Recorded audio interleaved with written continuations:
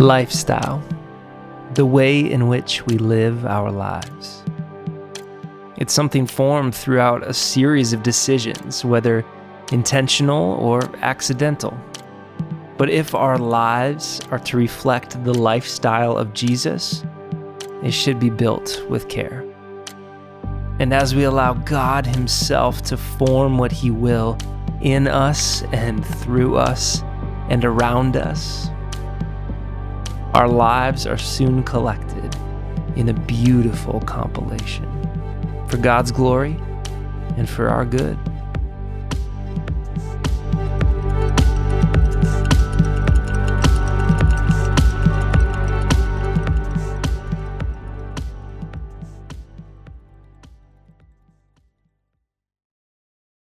Welcome, everybody, to the weekend.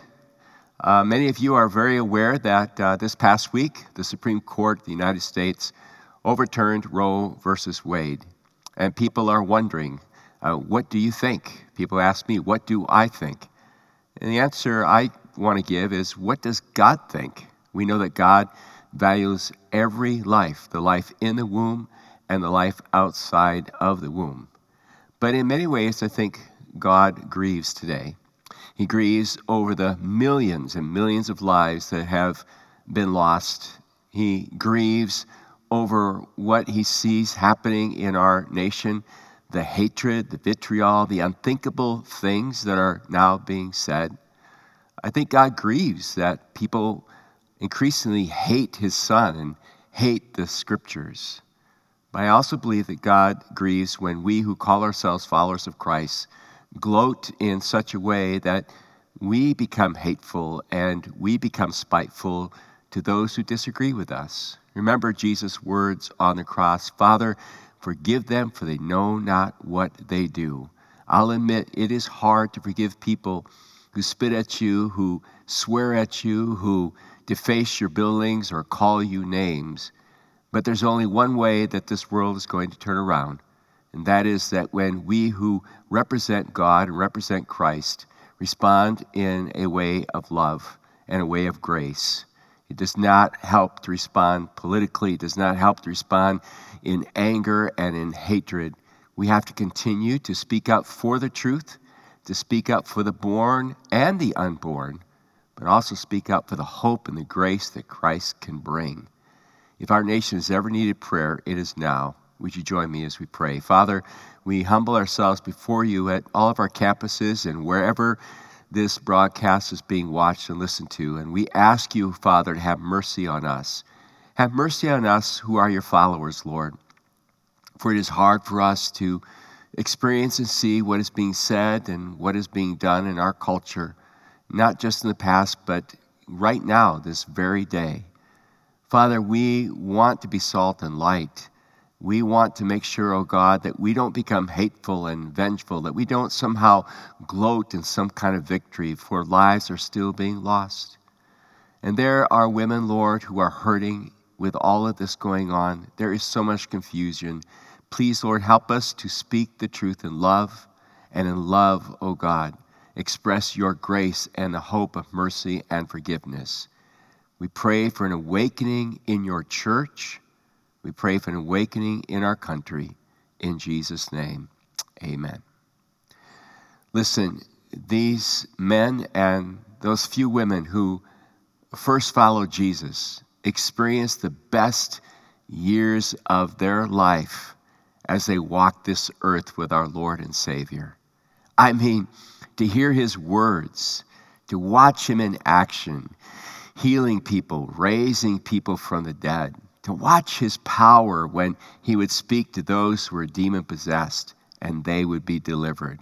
What an experience. And then to see him, after he's crucified, risen from the dead.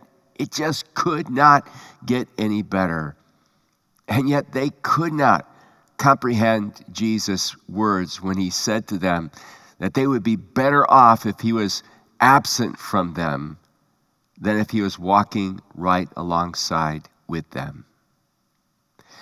Have you ever had one of those moments in your life when you thought to yourself, boy, I wish I could have been alive when Jesus was here on this earth. I wish I could have seen him multiply the fish and the loaves. I wish I could have seen Jesus raise the dead. I wish I could have been invited on the Mount of Transfiguration and witnessed his transfiguration. I wish I could have been there on Easter morning when he walked out of the tomb in resurrection power. Boy, that would just pump up my faith, wouldn't it? And yet, Jesus says to you and to me that we are better off now than if we had been alive when he was walking the earth with his apostles. And that just raises a question, doesn't it? And that question is, how in the world can that possibly be? That we are better off now in our relationship with God than if Christ were walking right next to us, with us.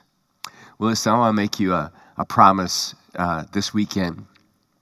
It's not a promise from me. It's really a promise from God. And I put it this way. You can have a closer walk with Jesus than his disciples did when they lived life with him on this earth. Now, I want you to close your eyes for a moment, wherever you are, one of our campuses, or if you're watching us somewhere around the world.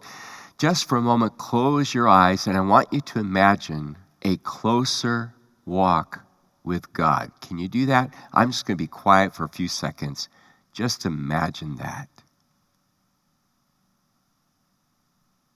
I know that wasn't very long for you to imagine, but you know that most Christians cannot imagine that? And that's because so many of us kind of have this mindset that Jesus has gone to heaven, we've been left here, and it's up to us to mimic his lifestyle, to try and become like him. But as we have started this last season in our study of the Gospel of John, we're learning that we cannot on our own, by our own self, mimic the Jesus lifestyle. It requires Jesus living in it, or living in us and through us, which raises the question, what does that mean? How does that happen? And that takes us to our text today, John chapter 16. Let's start reading together at verse 5. Jesus said, "But now I am going away to the one who sent me, and not one of you is asking where I am going. Instead, you grieve because of what I've told you. But in fact, it is best for you that I go away, because if I don't, the advocate won't come. If I do go away, then I will send him to you, and when he comes, he will convict the world of its sin and of God's righteousness and of the coming judgment. The world's sin is that it refuses to believe in me. Righteousness is available because I go to the Father, and you will see me no more. Judgment will come because the ruler of this world has already been judged. There is so much more I want to tell you, but you can't bear it now. When the Spirit of truth comes, he will guide you into all truth. He will not speak on his own, but will tell you what he has heard. He will tell you about the future. He will bring me glory by telling you whatever he receives from me. All that belongs to the Father is mine. This is why I said, the Spirit will tell you whatever he receives from me. In a little while, you won't see me anymore, but a little while after that, you will see me again." Now, I want to encourage you, after the message is over, to go back and reread that passage slowly, prayerfully, and carefully after we've exposed it and kind of taken a deep look at it, so that it really becomes part of who you are. Notice what Jesus is saying is this, that his absence from being beside us is going to usher in the presence and power of the Holy Spirit to indwell us. So in essence, what Jesus is saying, it's better that I'm absent so I can be more present. Let me diagram it so you get a visual picture of what Jesus is saying. You think about God and how God sent his son, Jesus, that J is for Jesus, to this earth to come alongside of you and me, all right? Or we think about it in terms of the New Testament, we think about it alongside of the apostles and those that Jesus saw and did life with when he was physically here on the earth. But Jesus is saying, it's better for me that I go back to the Father, and it's way better for you because the Father is going to send his Spirit. And the Bible makes it clear that the Spirit of Christ is the Holy Spirit, that the Holy Spirit is the Spirit of Christ. That's a mystery. But here's the point, to indwell you. So what Jesus is saying to them and saying to us is, it's better that I indwell you rather than just walk beside you. I had to come and I had to show myself to you, reveal myself to you. I had to die on the cross for you in order that God may come and actually have fellowship within you. Now, if you're new to the faith, sometimes when you hear me speak, it sounds a little confusing. Are we talking about three gods here or one God? We're talking about one God, but we're talking about three distinct personalities, Father, Son, Holy Spirit, and that is a mystery. And the Spirit of God has come to indwell you and me. And where the Spirit is, Christ is, because Christ is the Spirit. And the question is that really possible? Is that really true? Well, look what the scriptures say. Galatians 4:6 says, and because we are his children, God has sent the Spirit of his Son into our hearts. And that prompts us to call out Abba, which is the Hebrew for daddy, Abba, Father. Because of what Christ has done for us, we can have such an intimate relationship with God. Prior in the Old Testament, you couldn't even go into the Holy of Holies. Only the high priest could, and only once a year, and it was dangerous.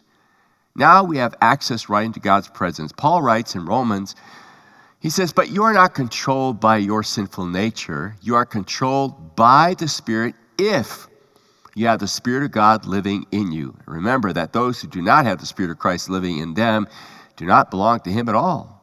And Christ lives within you. So even though your body will die because of sin, the Spirit gives you life because you have been made right with God. The Spirit of God who raised Jesus from the dead lives in you. And just as God raised Christ Jesus from the dead, he will give life to your mortal bodies by the same Spirit living within you. So I think it's abundantly clear from the scriptures that as his followers, his presence has come to indwell you and me. So just for a moment again, close your eyes and imagine Christ is not beside you, he is in you. What does that mean to you?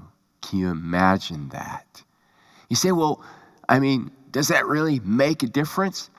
Well, I want to challenge you later today to read Acts chapter 1 and Acts chapter 2 and Acts chapter 3, maybe some more chapters, but at least those first three chapters.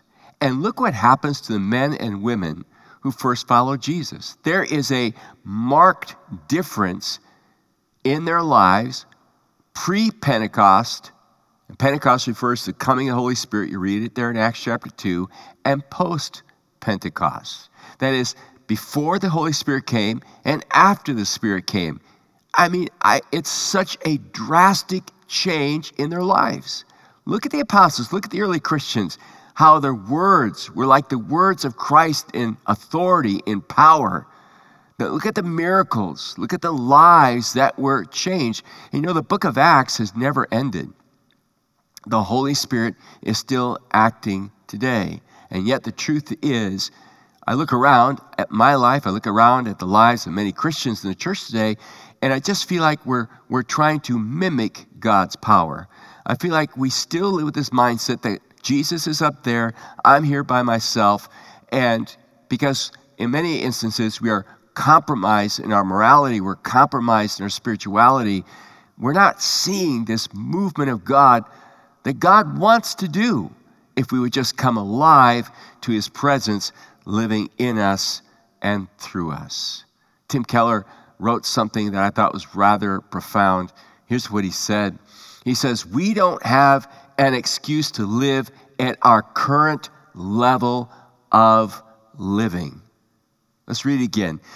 We don't have an excuse to live at our current level of living. In other words, what he's saying is, look, if the Holy Spirit indwells us, there's no excuse for the way we oftentimes live.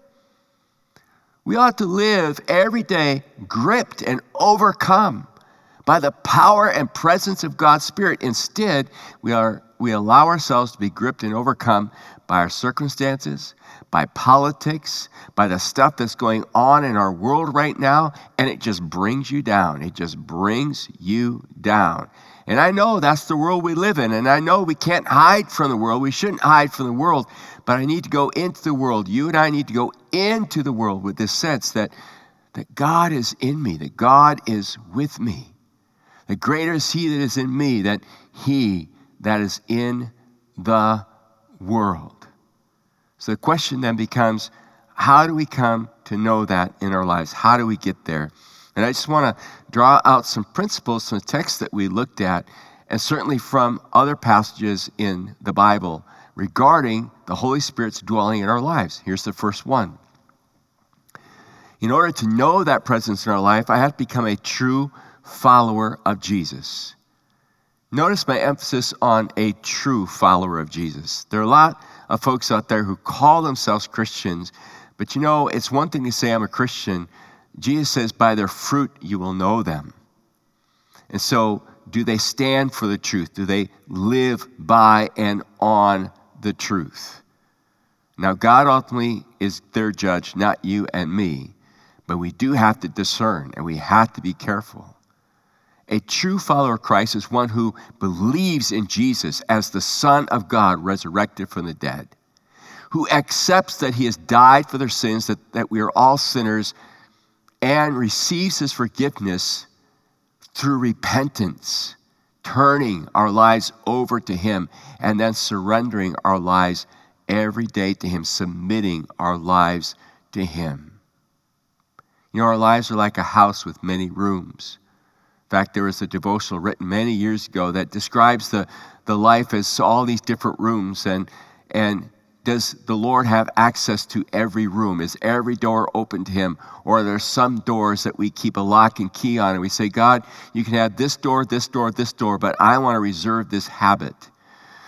I want to reserve this attitude. I want to reserve this behavior for myself. Every day, I have to let the Lord clean house. Every day, I have to give the keys over to him and let him be in control. Until you do that, you will not know the presence and power of the Holy Spirit. Number 2, recognize the presence of the Holy Spirit living in you. Just recognize, like I've done twice already. Stop, imagine, remind yourself every single day that God indwells you and me. Jesus told his disciples, if you've seen me, you've seen the Father. I want you to know that the Holy Spirit indwells you. And when people see you and me, they need to be able to see past us and see God resident in our lives. And boy, that takes time. It takes devotion. It takes surrender. It takes obedience and listening to the Holy Spirit. Next, treat the Holy Spirit as your personal counselor. Treat the Holy Spirit as your personal therapist. When I was growing up, the idea of a Christian going to counseling was almost seen as kind of shameful. People would talk about you if you said that you were seeing a counselor, like there's something really wrong with you. It's not quite a stigma anymore these days. But I tell you what, sometimes you'll get more sympathy by telling somebody you broke your arm than you will saying I struggle with mental illness and I'm seeing a therapist. But there's such a value in counselor. I wouldn't be here today if it weren't for a couple of therapists who have helped me work through the pain of my past and continue on this journey in life as I check in with them once in a while. I have a book coming out this summer. Hopefully it's been delayed because of the lack of paper.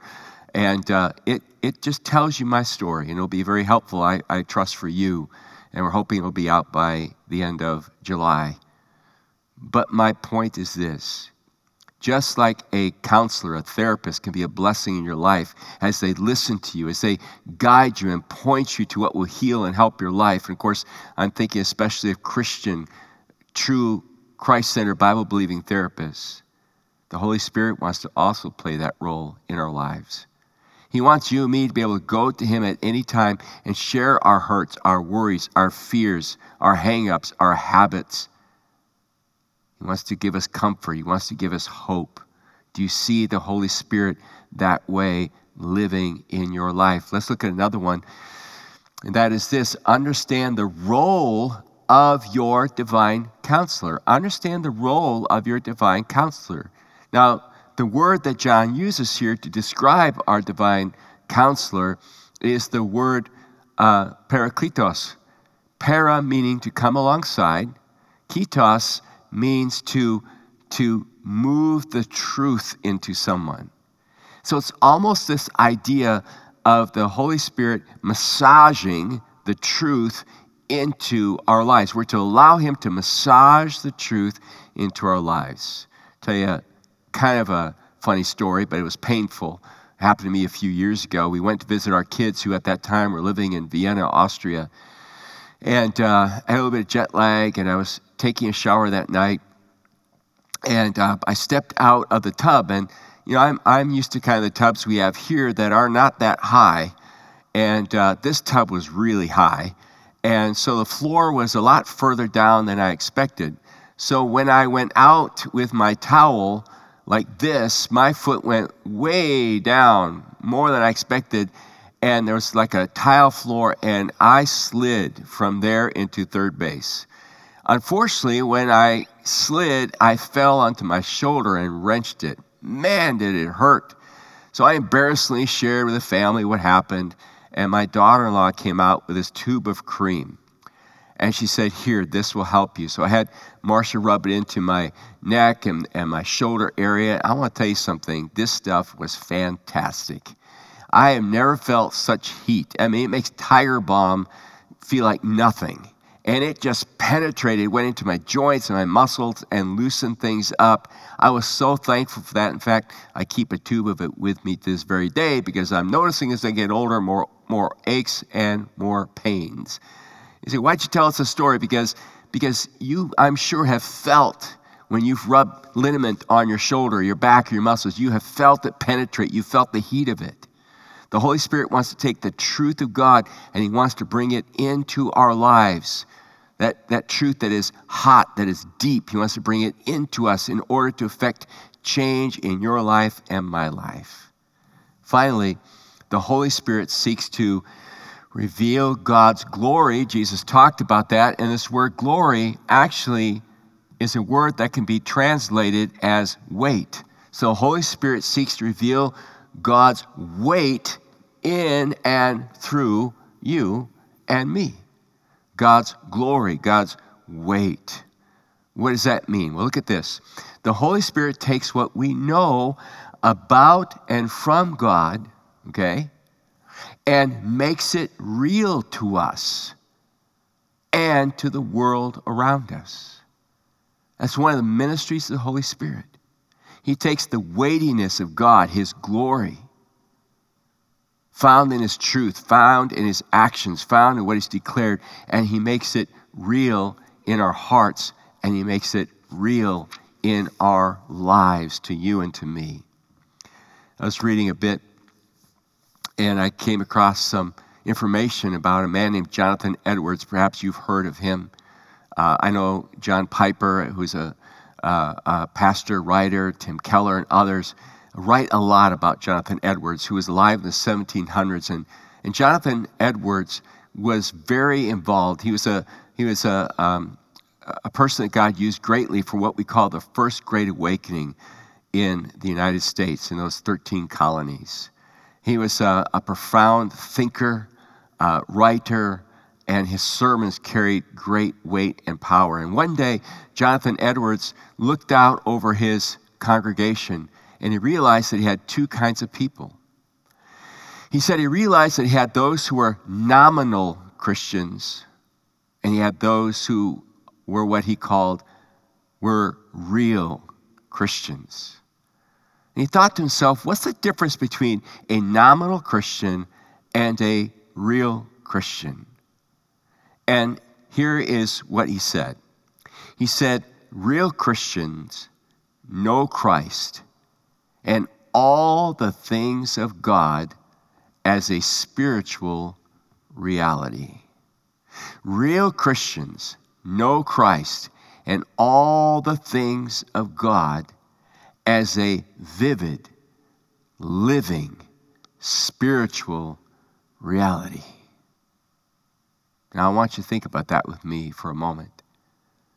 Take, for instance, Edwards says, heaven. If you and I really believe that heaven is a spiritual reality, even though there's so much trouble and chaos, confusion in the world, it should bring into our lives an immense joy, because that's where we're going. It should bring into us a radical generosity, because my treasure is laid up in heaven. It should bring into our lives a deep sense of hope and peace. Is heaven such a reality to you? As the Holy Spirit, have you given the Holy Spirit the opportunity to make heaven a reality to you? Or how about God as creator? Edwards says. What does that do for you? If you really believe that God is the creator of all life, then you value life in the womb, and you value life outside of the womb. You value life in nature. You're in awe of what you see and what you hear and what you watch. Because every day you wake up and there's this tremendous witness, the weight of God's glory in nature itself. Or when you read and hear and listen to God's word, it just moves you. You're at such a place of peace because God has given you values to live by, principles to live by, a compass to guide you by. See, the Holy Spirit, if we'll allow him, makes Christ and the things of God a spiritual reality to us. Now here's the problem, Keller says. He says the problem in life is that we have allowed unreal things to become real to us, and the real things to become unreal to us. That's the world that you are raising your children and grandchildren in. It's the problem we're facing today. We believe that the unreal is real, and look what it's doing to us. Look at the mess it's making in our lives. Look at the stress, the worry, the fear, and all that goes with it. And then we say that the real things, the Word of God, Christ himself, is unreal. How's that working out for us as a nation? It's not working out at all, is it? When you displace God, when you displace his word, you only end up with chaos and pain and hurt. So we need to keep Christ center. See, well, how do I get to that place? How do I get to that place where God is more of a spiritual reality to me? Well, I want to go back to some things that Jesus said. Listen to what he said here in John chapter 16. And when he comes, referring to the Holy Spirit, he will convict, okay, very important word, he will convict the world of its sin and of God's righteousness and of coming judgment. So we've got conviction of sin, conviction of God's righteousness, conviction of coming judgment. The world's sin is that it refuses to believe in me. Righteousness is available because I go to the Father and you'll see me no more. Judgment will come because the ruler of this world has already been judged. Now, I've read those verses and studied them for years. But recently, again, reading one of my favorite pastors, theologians, Keller, I gained some insight into that passage that I had not had before. And the insight is this: where you have conviction, the conviction that's being spoken about there in John, you also have attraction. What Jesus means is the Holy Spirit comes to bring conviction in order to create attraction. In other words, he convicts of sin, which then attracts us to God's mercy and God's forgiveness. He convicts the world of unrighteousness. Our righteousness is like filthy rags, which attracts us to Christ's righteousness. And as the Bible teaches us, his righteousness that has come into us. I am now righteous before God, not because of my works, not because of my goodness, but because his goodness lives in me. I am the righteousness of Christ. He convicts of judgment, and that attracts me to the fact that Christ has been judged for me. And when judgment eventually comes to this world, and it will, a day of judgment, I will escape that judgment because Christ was judged for me. And it's not until we come to that reality in our lives that the reality of the Holy Spirit will take over our lives. So, in essence, what we really need is a crisis.